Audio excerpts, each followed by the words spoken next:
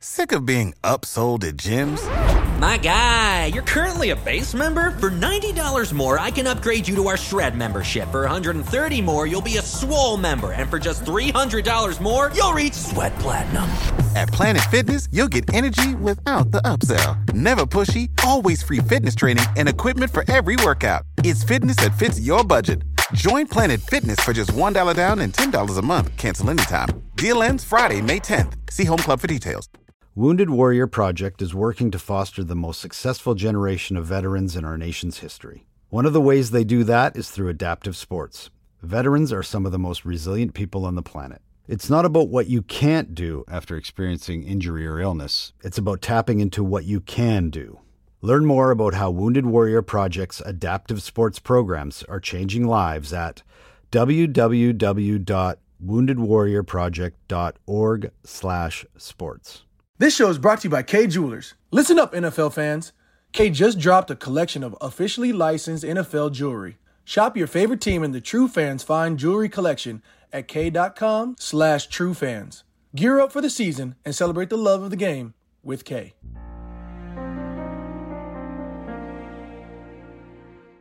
It's about to go. This is the Buffalo Nerd Sports Podcast, where we talk history of the game, numbers, and stats. And each week we highlight a charity that's doing good. If you haven't subscribed yet, then you should, because I'm this the real deal. And you know I gotta shout out the Buffalo Bills. Turn it up to the max, sit back and relax. This the Buffalo Nerd Sports Podcast. Let go.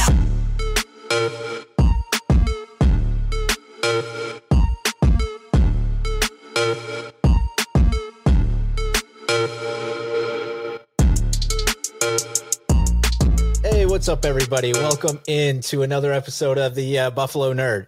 I think this makes like 15, 16, somewhere's in there. So I'm super excited again to get to chat with another new person on the other end of this. Yep, you guys are lucky again. I managed to find another human being that was willing to talk football with me for another day. So it's actually, this is 5/11 we're recording on, right? So you guys will hear this on Friday when we post this out.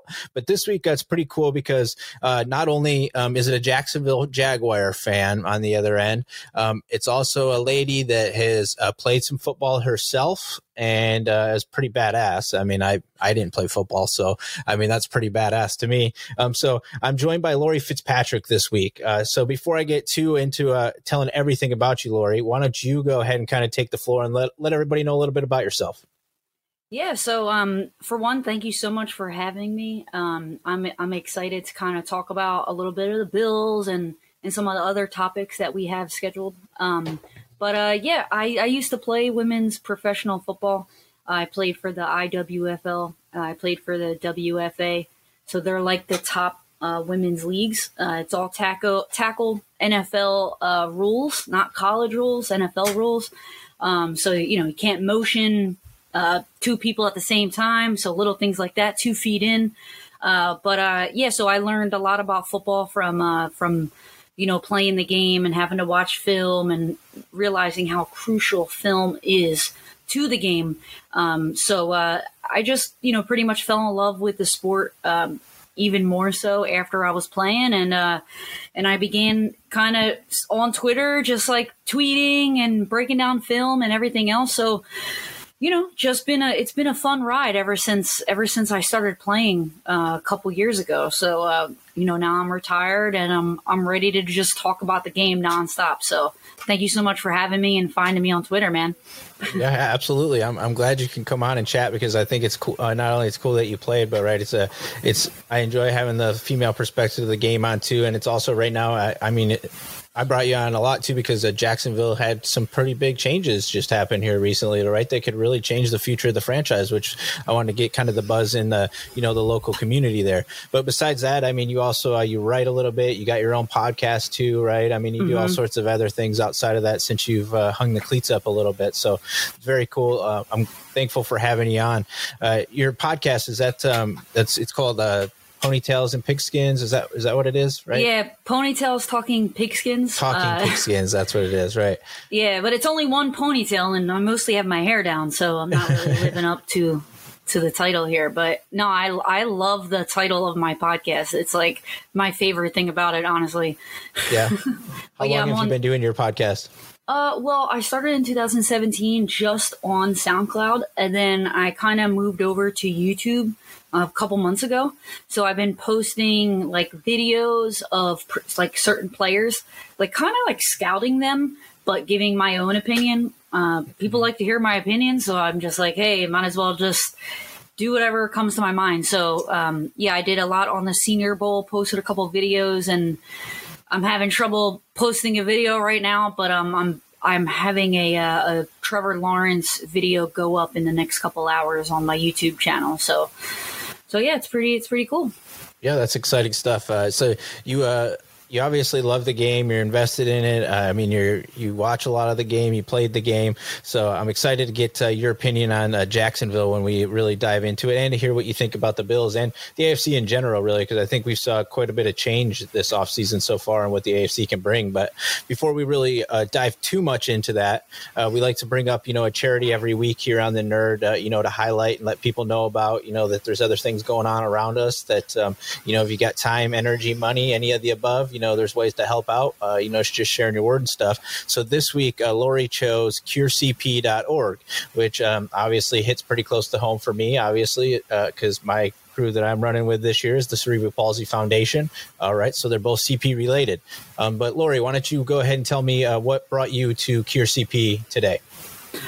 So my nephew has CP, so it's something that, we've been kind of dealing with over the last 4 years, and he's really young, and it's something that I've ever experienced before. So, Cure CP is they try to go like the therapeutic route, and they try to see, what new methods they can use to kind of just make your daily life a little bit better. So, I've been researching a lot of different, charities, and that one I feel like resonates with me the most. So that's why I picked Cure PC or CP.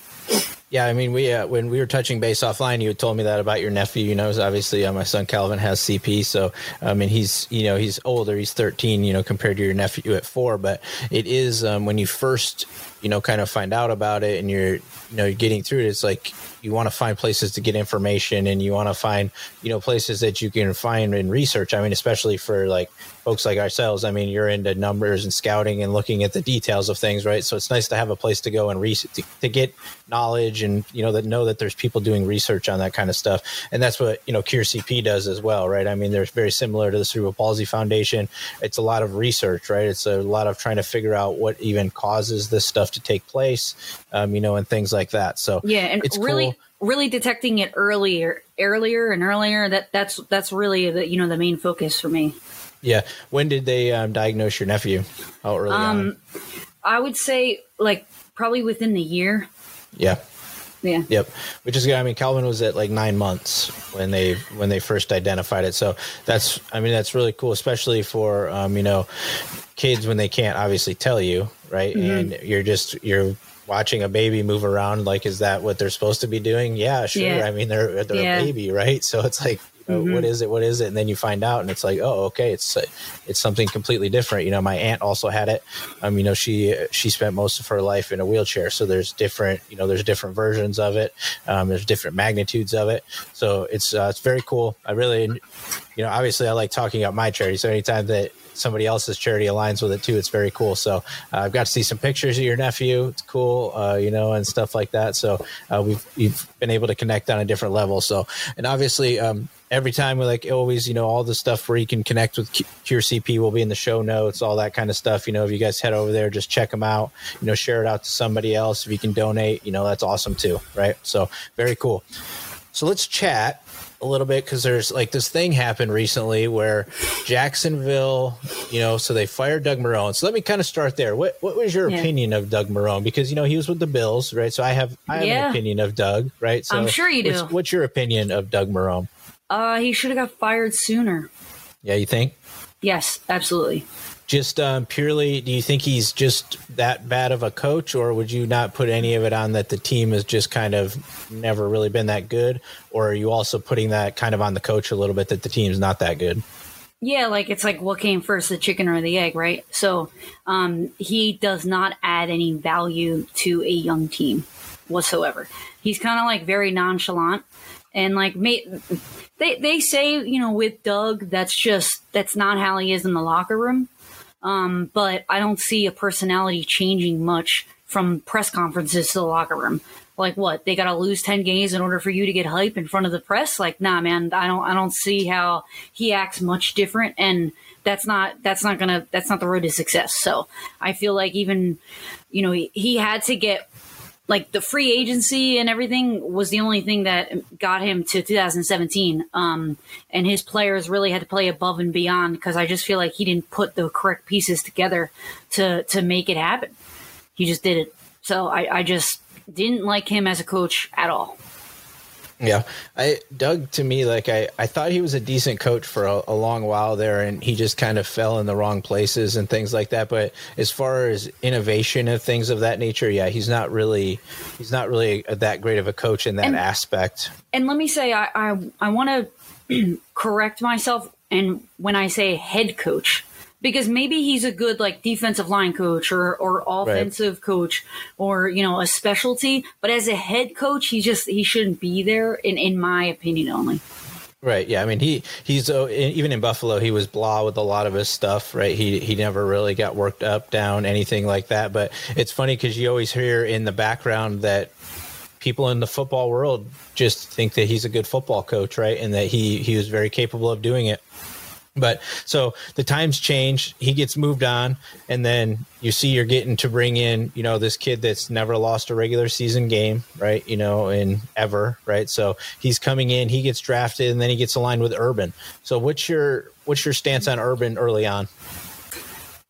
So far, you just have to have faith, honestly, because he's not someone that ever coached in the NFL. So it's really tough to kind of tell. I mean, even if he did coach in the NFL, people change. So you can't say, oh, you know, you would use the pass against them. But this guy has had nothing but success. So I kind of just have to trust, you know, what he's put together. I'm not really 100% happy with, you know, the holes in the roster still. But I think that coaching sometimes can overcome like lack of depth or just lack of overall skill. You know, when you can put the players in a position to win, they don't have to be the best. You know what I mean? So maybe that's like kind of like the take that I have. Like in terms of the safety position on defense and like interior defensive linemen, and then also like the tight end position. Like the Jags didn't have, I can't say but the Jags didn't have a tight end until, you know, this news broke recently. But yeah, I was really hoping that they would pick up a stellar tight end in free agency, or at least in the draft, and they didn't really. They picked up a guy from Ohio State, Luke Farrell. Right. Yeah. That was the thing for me, is when you get Lawrence at 1, right? Like there's no reason to move off of that realistically, right? Like it feels a little weird, right? Because Urban could be like, well, Justin Fields is available and I've recruited him and he played for me, and I feel like maybe he's the guy that should be in my system, right? But they're like, we have number 1 pick and this kid's like all world that we're looking at, right? So you're going to get him.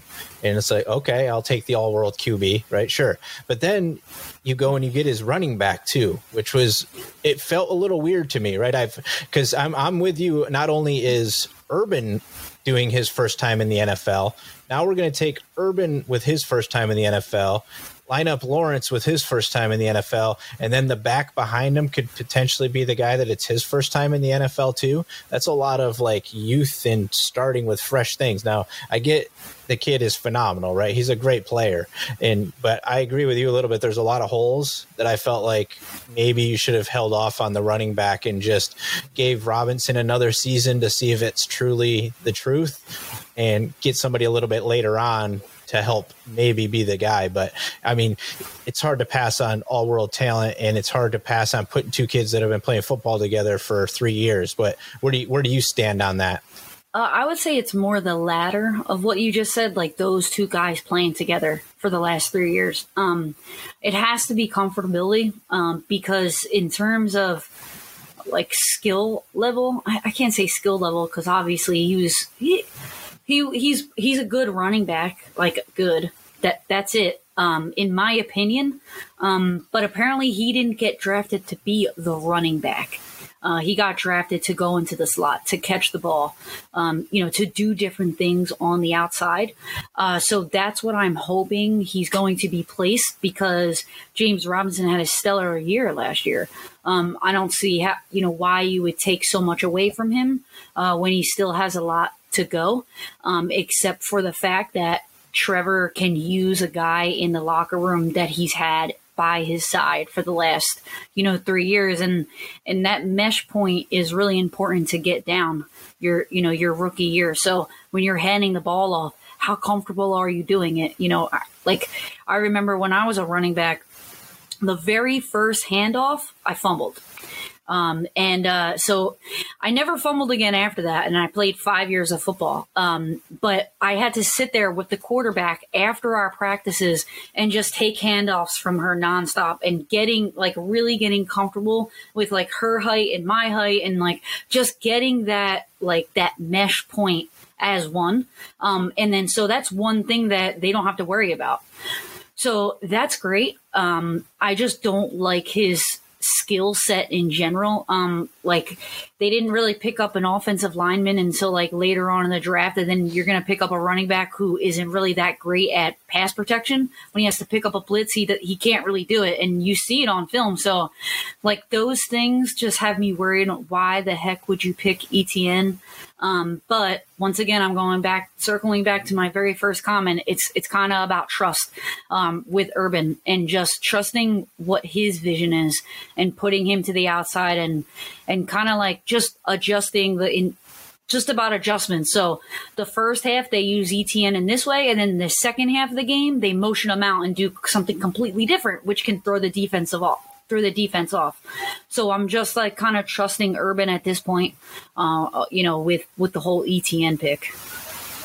Yeah. I mean, there was a lot of talk about him, in Buffalo at 30, right? I mean, leading up to the draft, that was kind of the name that was flying around. There's Buffalo should go after him. Buffalo's going to go after him. They just need a running back. They need a running back, right? You guys didn't even get a running back.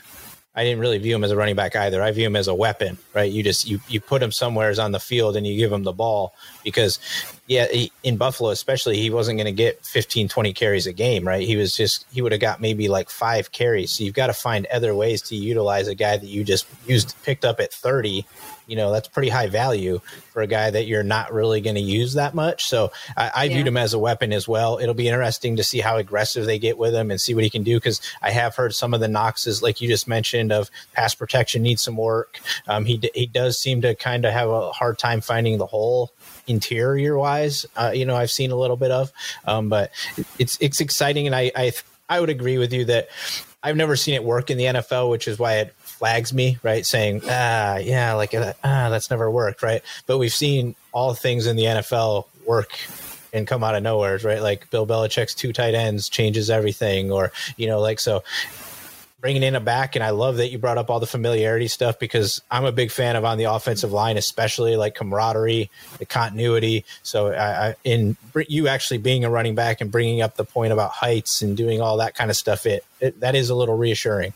But I don't like stealing it away from James Robinson, though, after what I saw he did last year. And I feel like he could do it again. Yeah. And well, the something else that kind of keeps me grounded, I guess you could say, about the whole topic would be the offensive coordinator that they brought in. So Darrell Bevell used to be with the Seattle Seahawks, which is pretty much an exact offense like Jacksonville has. The style of the QB and the types of receivers that they have that can be, that dual threat slasher. Percy Harvin was on there. And then they also picked up the passing game coordinator, Brian Schottenheimer. So that's what they labeled him as. So I think that, their experience in the NFL, like Schottenheimer was with so many teams, and then I think his dad is Marty, or was that his uncle? I'm not sure. I think it's his dad. Yeah, I think it's his dad. Yeah, and so like just kind of being in the NFL for that long and being able to kind of like come up with new things that maybe worked back then, or just having that experience, I think maybe they can just do something innovative that, we have never seen before. And, that's the faith I have. Well, I mean, and the kid is good, right? I mean, Lawrence is supposed to be really good. So, I mean, you're going to have the ability to just give him an option to play the best he can play, right? And that might be enough in some games. We don't know. We've seen it work sometimes, but realistically in the NFL, it feels like you need a team most of the time to be super successful. And it sounds to me like Urban, I didn't know that he had brought those guys in, but it sounds like he's really bringing in a lot of guys that have done it a lot longer than him at the NFL level to really make sure that he's prepared for that level, which is good to hear. So you mentioned, another hole a little bit earlier that you guys just filled. I've heard some things about Tebow that maybe it's a little more associated with also trying to groom Lawrence a little bit into the system that Urban likes to run. Or do you think that they're truly bringing Tebow in to compete to be the tight end? Well, I think it's a little bit of both.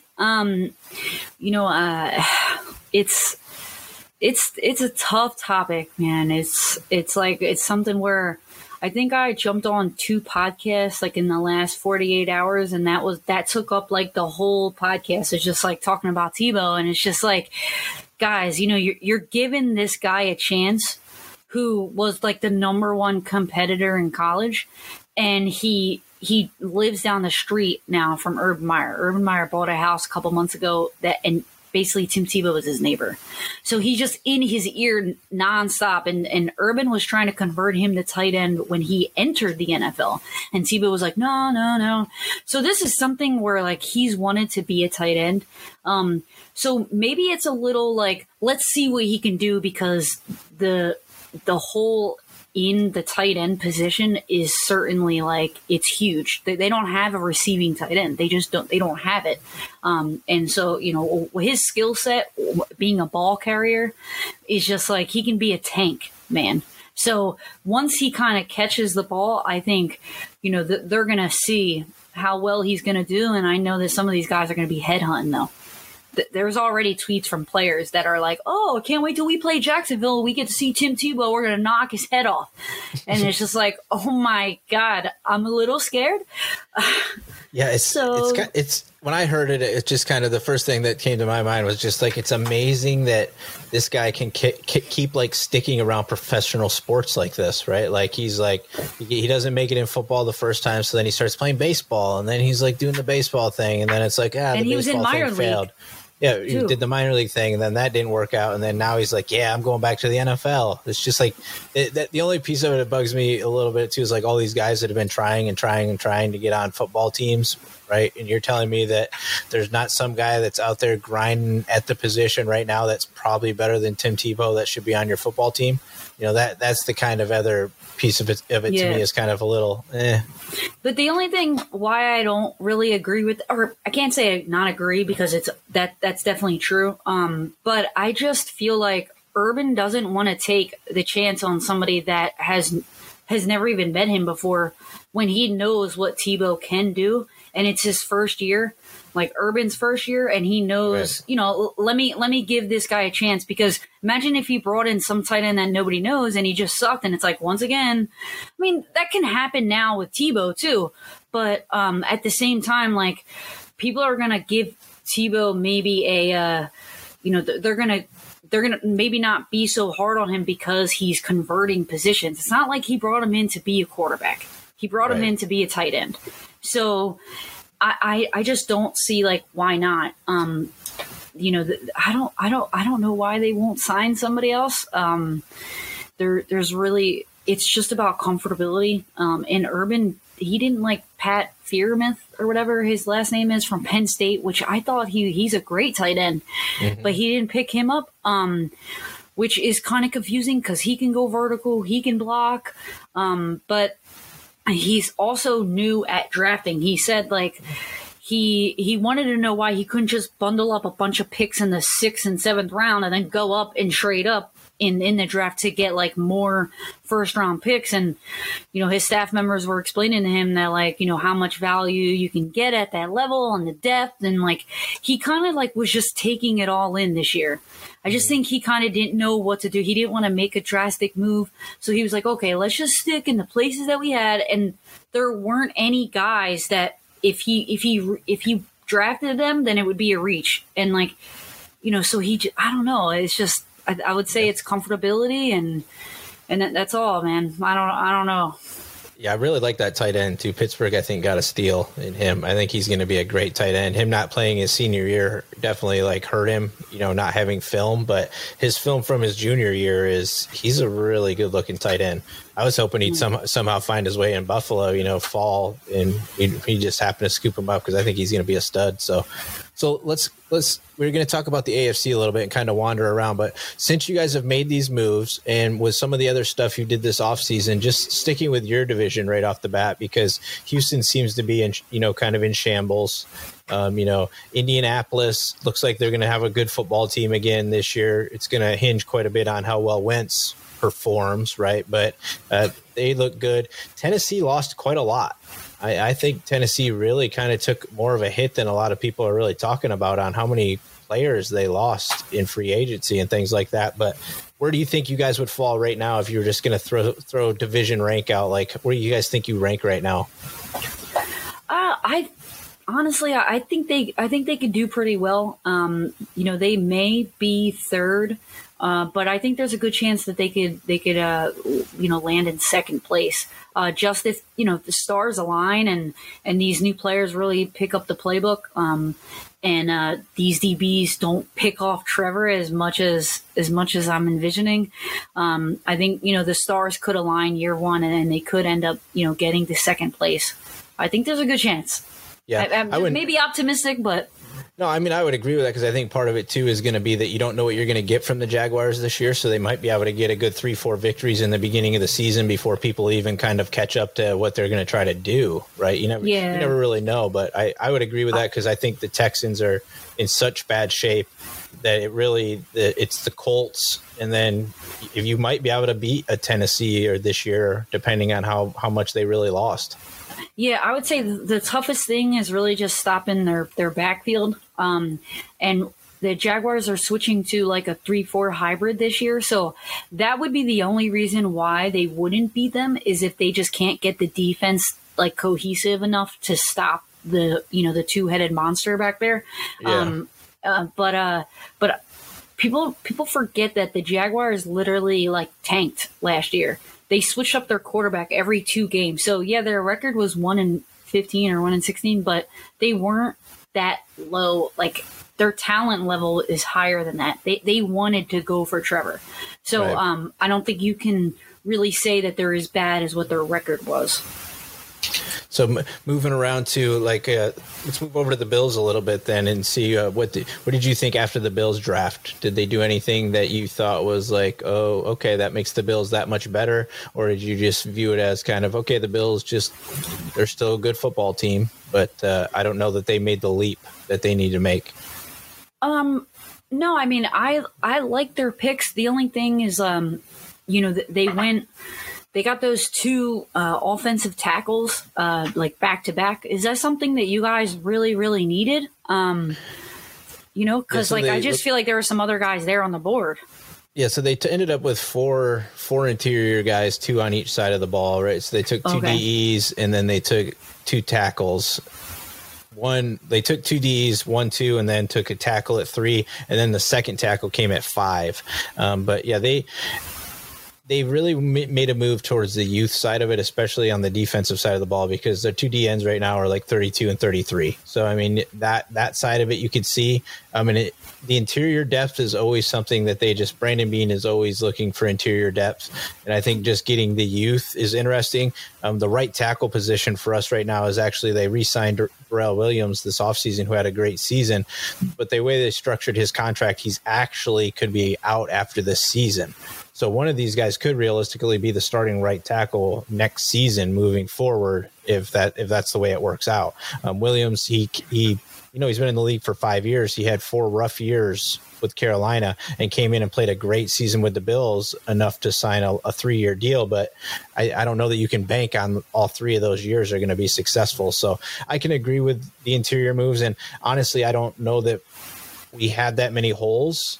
So I don't know that you could go wrong just grabbing young depth on the line and seeing what happens. Yeah, no, that's definitely true. And, Josh Allen has really stepped it up, honestly. So just getting guys to protect him and just reassure, his health in general is always you can't go wrong type of deal.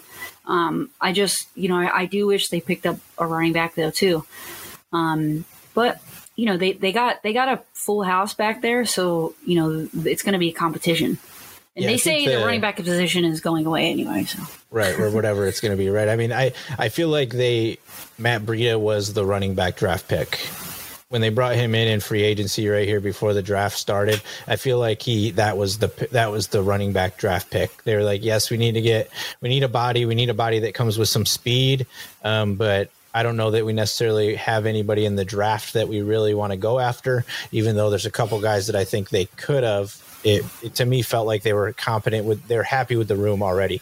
They just spent 2 third-round picks back-to-back seasons, and now come in and draft another running back this season. It really kind of makes it look like you have no concept of what you're doing with the running back. And so I wasn't surprised when they didn't do it. I think that I like Breida, actually. I don't know that he's going to be the game changer. I think it's going to be more of continuity on the line and maybe addressing the way we run the football. But the way Josh Allen plays right now, I don't know that we care to run that much. So I don't know that there's always going to be that need for the running back either. Yeah, true. And you did pick up another weapon on the outside, who I really like, Marquez Stevenson. Yep. So that's going to be just another guy, for Josh to throw to. So I thought it's pretty exciting. When he got drafted, he was going to be our new kick return guy. I thought he might make that might be his way to get on this football team, because we did just lose Andre Roberts, who's a phenomenal kick returner and punt returner. But Tyler Dune actually had written a really great article on Stevens, and just about his background and everything like that. So it was cool that he got drafted by us, because I got done reading that article about his background and everything, and was just like, he's got a cool story. So I'm excited to see him too. And he's a blazer. I mean, he's got speed galore. So fast. Should be very exciting. Height isn't really anything you need to be concerned about nowadays, especially with this draft. Everybody was I feel like everybody was under 6 foot. It was ridiculous. It was a smaller group for sure this year. Let me ask you about, since you're in the state of Florida there, what's your take on Tua and the Dolphins? You think they're capable of challenging Buffalo this year? That's tough, because they couldn't even get it together on their own roster last year. They couldn't decide who they wanted back there, because I remember when they replaced Tua in the middle of the game, and he wasn't hurt, honestly. I remember watching that game, and they were like, "Oh no, he's just he's back in the game, and he's fine. He's not injured at all." They really just replaced him. So I think they're kind of in shambles right now. They kind of don't know what they want. But I think Tua is the way to go moving forward. I'm not sure if they're going to be able to get it together this year. I think you guys have a pretty good chance for it to be a pretty good competition.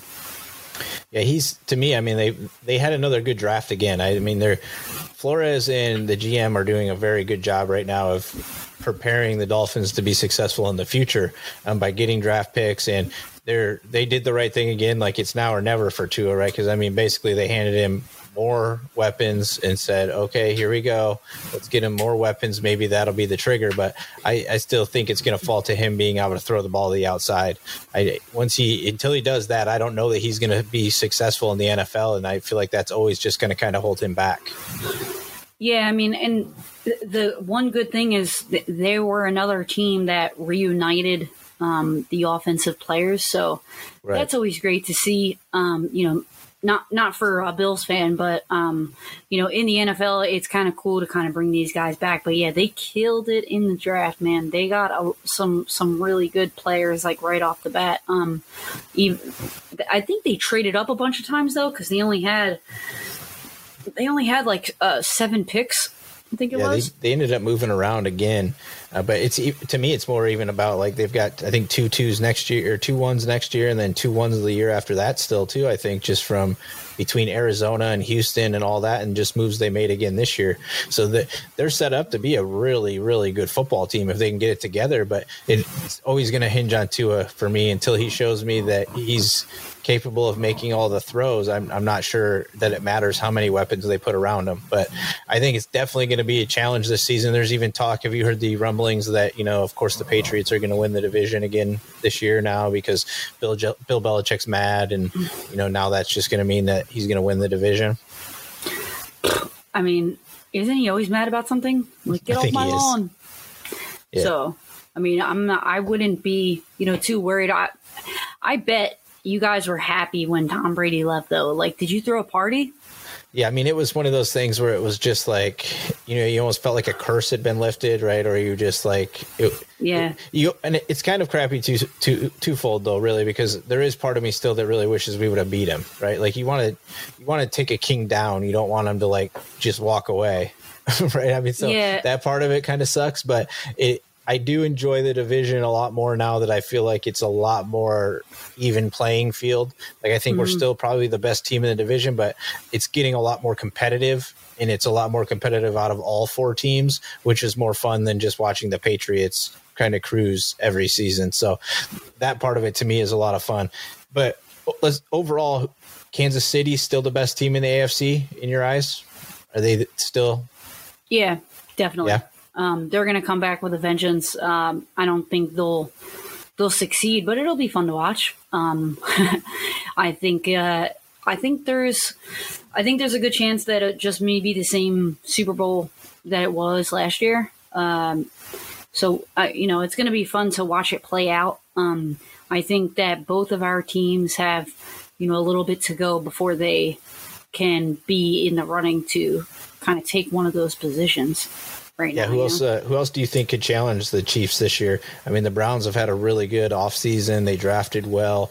They look like they have all the pieces in the right places to make decisions and make, positive moves to move forward. But it's going to hinge on Baker, right? I mean, his ability to be successful and keep it together, I think, is what's going to be their thing. But they've definitely got a high quality football team right now, I think, which feels really weird to say. But yes, the Cleveland Browns do have a very good football team. Yeah, and they keep getting, good guys, but I know that what's his name, that receiver Odell, he kind of doesn't want to be there anymore. I mean, maybe his thoughts changed after the draft, but or just like his attitude is always that way. Like I always have to overcome something that's not going on in my life. Right. Maybe that's like just his attitude all the time. But that makes me a little nervous. But yeah, overall, they're projected to win like 9 games. So I know that's going to be an interesting team to watch. It's kind of funny, like when you see them winning games and you see their record, you're like, wow, times are really changing. Like, it's kind of cool, right? Yeah, I was chatting with, I forget who it was a couple of weeks back. I think it was Troy King I might have been talking to, and he's a Dolphins fan. And we were just chatting how, like, I never would have thought that, like, probably even ever that I would say that there could be, like, a Bills-Browns AFC championship game, right? Like, it would feel weird, right, that there'd be, like, this Lake Erie battle for the AFC championship, right? Like you would never have said in a million years Bills-Browns would be taking place anytime soon. So it's really exciting. I mean, it's like I've been telling everybody too this entire offseason, it's like whether we can beat Kansas City yet or not, I'm not sure, right? I think we got better this offseason. We've done things to get better. It's not a lot better. I wouldn't say it's a ton better, but I think players can get better, right? Which could help us get over the hump. But to me, it's more about just secure the division, right? If you secure the division, you get a chance to be king. right? That's it. You get it. You might not get them, but at least you guaranteed yourself a shot. So you have to just win the division. And everything Brandon Beane does that I see, it looks like he's triggering it towards just winning our division, right? He brings in big, tall, young, fast guys. We're now going to have 3 rookie quarterbacks in our division, right? I mean, or 2 has played in his second season, but he didn't play a full season. So we've got young quarterbacks in our division. Easiest way to mess up young quarterbacks, pressure, right? Get them off their clock. So it's going to be interesting to see. But I do think that the Bills have a good shot again this season. I think some of the other contenders should be like the Chargers. I think are going to be, they could probably really press Kansas City this year a little bit, I think, especially having to play them twice during the regular season. That makes things different. Yeah, actually, you guys actually have a pretty good shot of getting there, especially with those 2 defensive linemen you just picked up. I mean, already your defense was good. So I kind of take back what I said before, where maybe you guys aren't there yet. Like, you're nothing like the Jaguars. You know, last year you guys did phenomenal, and Josh Allen's only getting better and better. There's a good chance I think Baltimore is going to give you guys a good run. Lamar hasn't been too bad. 6 or 7 games against rookie quarterbacks this year too. I mean, we play you guys this year, so we're gonna get Lawrence. They're talking we might be one of the potential candidates to play in the London game, which would be kind of a pain. But we get him, and then of course we're gonna potentially get 2 against New England, depending on what happens there. I still think it's gonna be Cam this season. I don't anticipate Mac Jones being in this season, but we'll see. Yeah, I agree with you there. Regarding our matchup, Buffalo is, I actually looked up the history between the Jags and Buffalo, because there's a lot of history a couple of years ago that was made. But just overall, you guys are up 9-8 against the Jaguars. So this can be the year we can tie it up. Jags, make it. That's funny. Because we don't actually play each other hardly that much, right? I mean, so yeah. But I'm hoping that we don't get the London game. I don't really want to do the whole London thing, but I think I was reading too, it could be like Denver, San Fran, or us, or like 3 of the teams that haven't been, in forever. So we would be the prime candidates for it. But so. Either way, so we both kind of agree. I think that Kansas City is still probably the top dog right now, right? And I think you have to keep the king at the top until somebody knocks him off anyways, right? I mean, that's just the right way to do it. But I definitely think it would be more fun to not see a Kansas City Tampa Bay Super Bowl again and to see somebody come up with something. Yeah, like Tom Brady, though, it's just, I hate it, but also I like the fact that we are kind of witnessing history, and it's kind of cool in a way, but I don't know how this guy does it. And, Gronk was like, he was a disappearing act in the playoffs. Like, honestly, they didn't even really need him. And then, he makes 3 huge plays and they just win. And it's just he didn't even really do that much for him throughout the whole season, realistically. I mean, he had a couple games where he stepped in and was the guy, but he really didn't have, that much going on either. Yeah, and I feel like they still have stuff up their sleeve, which is scary. Oh, yeah. Well, and it's annoying that they can pretty much just bring in whatever free agent they want right now, and they'll just come at some stupid low number, right? Because they know that they've got a shot to go actually win the Super Bowl, right? Which is pretty wild. Yeah, and all these guys are like, "Oh yeah, I'll take less money just so we can get another guy," and it's like, it makes you so mad. Like, remember, why are you guys playing like a team? Stop. Yeah, AB would never accept $3.8 million. Right. Prior, he was always show me the money. And now it's whatever Tom said. Tom said how much? Yeah. Okay. Whatever. It took him a little bit. It took him a little bit. He tried to strong arm them, but it was never happening that they were going to give in. Like, they don't really even, they can replace Antonio Brown. So I think he realized that and was like, all right. I also don't think that the NFC has a true challenger at this point. I mean, especially with Green Bay, who know, they've got to solve the Aaron Rodgers snafu before we can even know who's going to be. If they don't have Aaron Rodgers playing quarterback for them, then take Green Bay out of the running, right? They're not going to be beating Tampa Bay anytime soon. I mean, one of the NFC West teams may be competitive, like a San Fran might make a run back or something, like that. But the NFC, it's going to be interesting. The Saints aren't going to be the Saints, really. I don't anticipate. I don't know who else would really challenge them. Seattle, maybe. Yeah, I mean, nobody from the East, I don't think. The Giants, it's not going to be Redskins. I think might have a really good football team this year, but I don't know that they'd still be able to stop them. Offensively, it'd be interesting to see, but their defense is scary good. Yeah, I mean, Seattle they had a pretty good record last year, right? Didn't they? Yeah, they did all right. And I mean, who knows what's going on up there too? I mean, Russell was all off season kind of like talking about wanting to be out of there, right?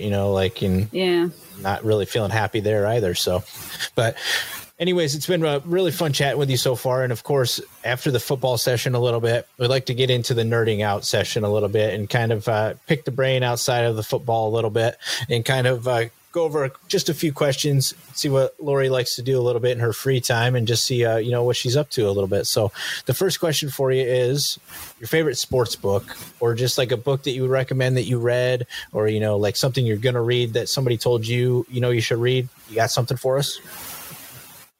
So there's a book by Tony Dungy, that I really liked, Uncommon.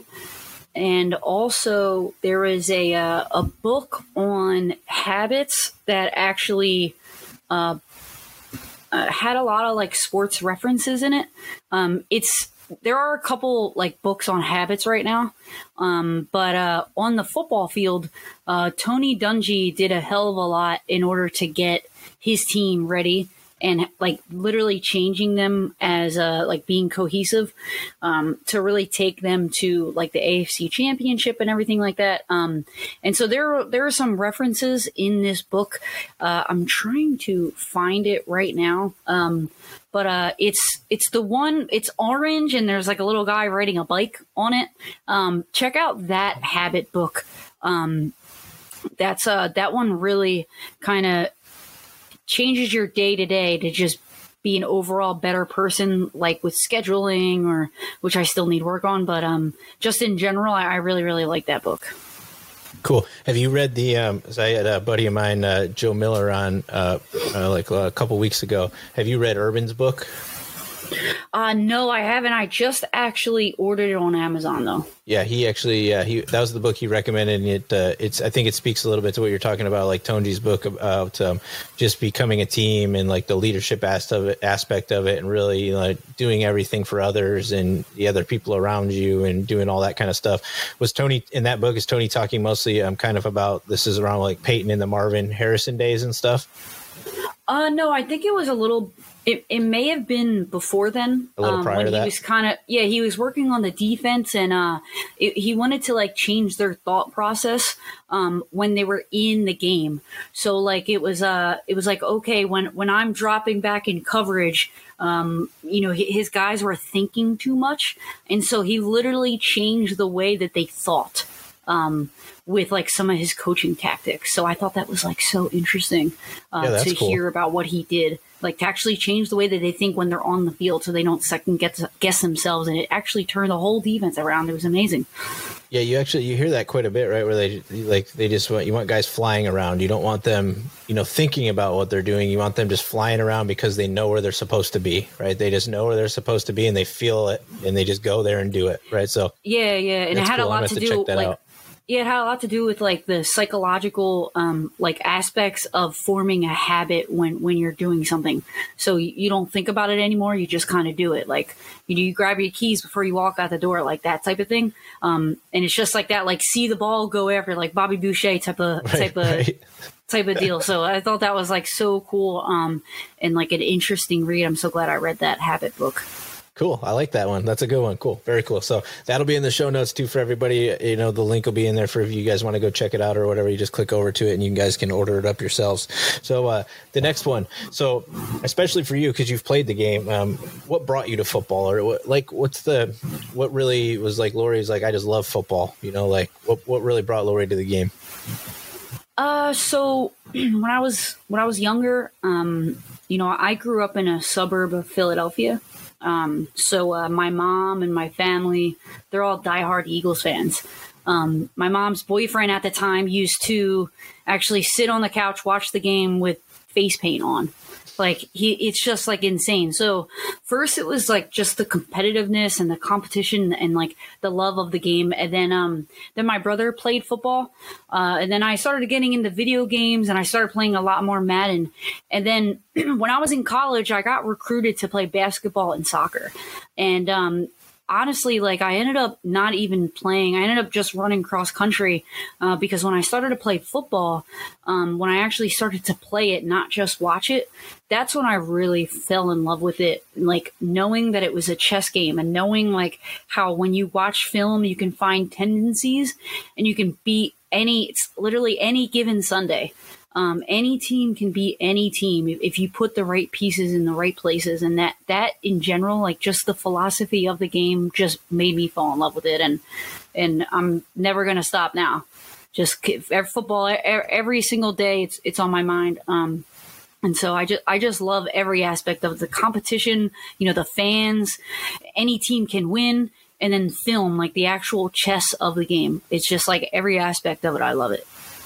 Yeah, people don't really realize, how in-depth football really is. I mean, the people that watch it, they get it, right? And you can see what's going on, but like the depth and like, because you would just be like, well, why can't they stop them? I mean, how many plays can there really be, right? Like, why can't they just know what they're doing over there, right? Like, how can that team who you're studying, how can you not know everything that they're doing if you're studying them, right? Like, where they have a billion plays, like, but the game is like just – you do it this way this time, and then the next time you do it this way, and it changes it completely. Now the team has no idea what you're going to do the next time because this time you went this way, this time you went this way, you motioned this way this time, and you went this way, right? And it's like it's so in depth and cool to really like just see it. I don't know. I'm glad that you bring up that kind of, because I like am a nerd like that too, where I just am like, I'm all about like the little tendencies. I 100% love being able to like call a play before it's run and then they run the play, right? It's like, okay, like, this time in the game, this is what's going to happen, right? He's going to run at the outside right here. Watch, bam. Okay. Yep. And there we go. Right. I don't know, have you ever read Pat Kerwin's book, Take Your Eye Off the Ball? That's a cool one in the aspect that it teaches you to view football like the same way that you would score a baseball game, right? And you can track the plays and you can track the formations and you can kind of predict what you would anticipate to see in the second half of this game if they ran it this many times and whatever. So I don't know, it's pretty cool. I never really had thought about viewing football as like as much as you would a baseball game, writing down doing the 1-9 and doing the 3-4-5 double play, doing all that kind of stuff, like you can do that with football too. So that's a good one. If you never check that one out too. You're going to be doing that with the Scouting Academy. Yeah, I know. So yeah, I'm kind of excited about that. So it's pretty cool. All right. So the next one is your favorite podcast. You can say your own, but if you're just hanging out or you're looking to listen to a podcast or something, what do you go to? So this one is funny when I read it because I was like, man, should I say it? Like, because I don't want to be like viewed as like a weirdo or anything, but I like this podcast. It's called good opening. Yeah, I know. It's called Sword and Scale. Okay. It's not, I guess you could say like it's a crime podcast, but the host kind of he specializes in like monsters in real life. So like serial killers or like just the craziest stuff ever. And he, instead of going into the background of like, what happened, he goes to like the killer side of like this killer side of it, where he kind of gets into the mind of, why he would do this, or, how he or she, would, act this way, or kind of tells the story from years before an incident up until like the day that it happens. And he goes really in depth into some gruesome things that could give you nightmares. It could literally put you in psychosis. The things that I've heard, like, it's disgusting that like real live monsters live among us. And it's crazy that some of the stuff that I've heard actually really happened. And so like, I don't know. I love this podcast though. The way that the guy tells the story too. Sword and Scale is definitely my favorite podcast. I re-listen to episodes because I love it so much. All right, cool. And I don't think that's weird. I mean, like, I think everybody loves like Criminal Minds and stuff like that. I mean, I watch that show over and over again, you know, some of that stuff, but it's interesting to hear. It'd be cool to hear somebody else like tell the story about, you know, all the build up leading up to it. Cause you don't really get that in Criminal Minds, right? You kind of just like, they give you like a little tidbit of the back or whatever, but so that's cool. Yeah. So Sword and Scale. I got it. I'm going to check that out. I'm going to do it early in the day though, so I don't get nightmares, I guess, apparently. No, yeah, definitely don't like do it before you go to bed, because I've read a lot of comments, and some of those episodes people can't even finish them because they're so like gross. Like he interviews the cops that see the crime scene, that things you don't hear about in the newspaper, you know, those cops will say on this podcast, and it's just like, you know, he'll read out transcripts, he'll show the record of the people talking about it, he'll interview the people that did it. It's crazy. Like, yeah, so don't listen to it before you go to sleep. I don't know, but it's awesome. Listen to it at all now. You're like almost scaring the shit out of me. No, it is though. It is because you know, it's crazy. It's crazy, some of these stories. All right. So let's finish it up for the last question. Just one play, or just like one time that there was a flag that was thrown, or just a player, or just some kind of play that just sticks with you. You just think back to it and you're like, man, that was the worst friggin' play, the worst friggin' player, or that flag. I mean, it was just terrible. What sticks with you? I'm going to be kind of cliche on this one. The Jaguars played the Patriots in 2017, and I would say one of the drives in, I think it was like either the third quarter or the fourth quarter, the Jaguars were up by, you know, multiple amount of points. I don't remember the score, but they actually went into halftime with like a 14-point lead back in 2017. And Miles Jack stripped, I think it was Gronk. He ran up to him, stripped him, didn't really touch the ground, and he ran into the end zone, but they called him down on the play. And so it's hashtag Miles Jack was not down. Because I think we would have won that game if the refs didn't blow that call. There's a lot of little things like that. We brought up a couple of weeks ago, the one where I don't know if you saw it in the Bills Texans game in the playoffs a couple years back, where he like was the kickoff in the second half. He like comes out of the end zone a little bit and just drops the ball, and they call it a touchback, right? The Bills pick it up and walk it into the end zone, and they're like, yeah, that's a touchdown, right? And they're like, no, because he like never went down to the knee. He was in the end zone, but he never went down to the knee. He kind of just like, he just held his hand out and dropped the ball. So they never like did the whole like, don't touch him. They never did any of that, right? They just were like, he just drops the ball, the Bills pick it up, and we're like, that's a touchdown, right? Like it is. He never did, and they were like, no. They took it back. So that one sticks with me to this day too. But very cool. So I can't thank you enough, Lori, for coming on. I know you're busy doing all sorts of other things right now between your own podcast, your writing, and your YouTube channel and all that kind of stuff. But before we close out, is there anything else that you want to shout out? Anything you got coming up? Any projects you're working on? Anything that you want everybody to know about?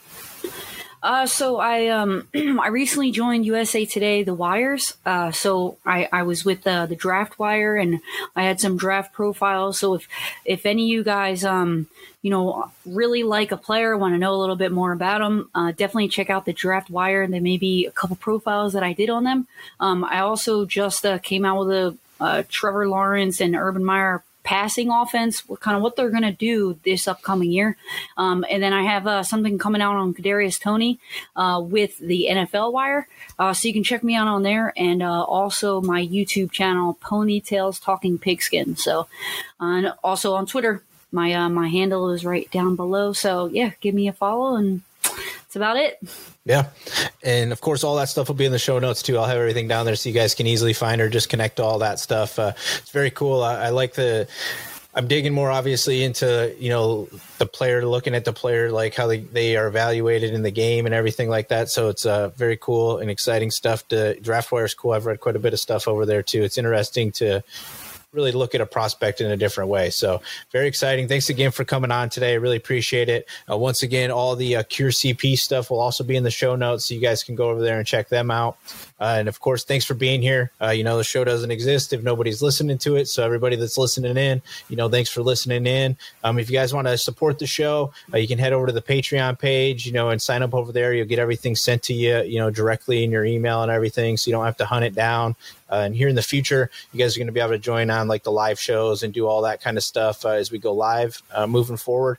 And of course, over at the shop, we got some t-shirts and stuff. If you guys pick any of that stuff up, I'm going to be donating, that money over to the Cerebral Palsy Foundation, this year. So thanks again for listening in, guys. I love you. Be safe out there. Make sure everybody's masking up. Go Bills. We'll let her say go Jags. Go Jags. All right. And thanks for being here, guys. Hey everybody, want to take a moment to chat up the Action Children Business Fair again. They sponsored the show a couple of weeks ago. It's a great thing that they're doing. It takes you guys about 10 minutes to apply. You can set up a fair in as little as 3 hours, and you don't need very much to do it. A table, some lawn chairs, and your friends and family. You can also set this thing up for free. They'll even chip in $500 prize money if you set one up. So head over to podcast.childrensbusinessfair.org. Again, that's podcast.childrensbusinessfair.org to check out what they're up to over there at the Action Children's Business Fair.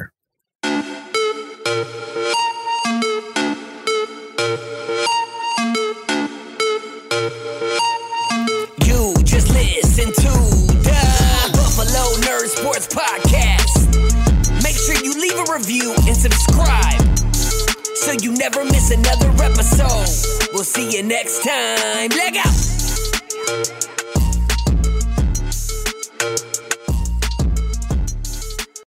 Without the ones like you, who work tirelessly to keep things running, everything would suddenly stop.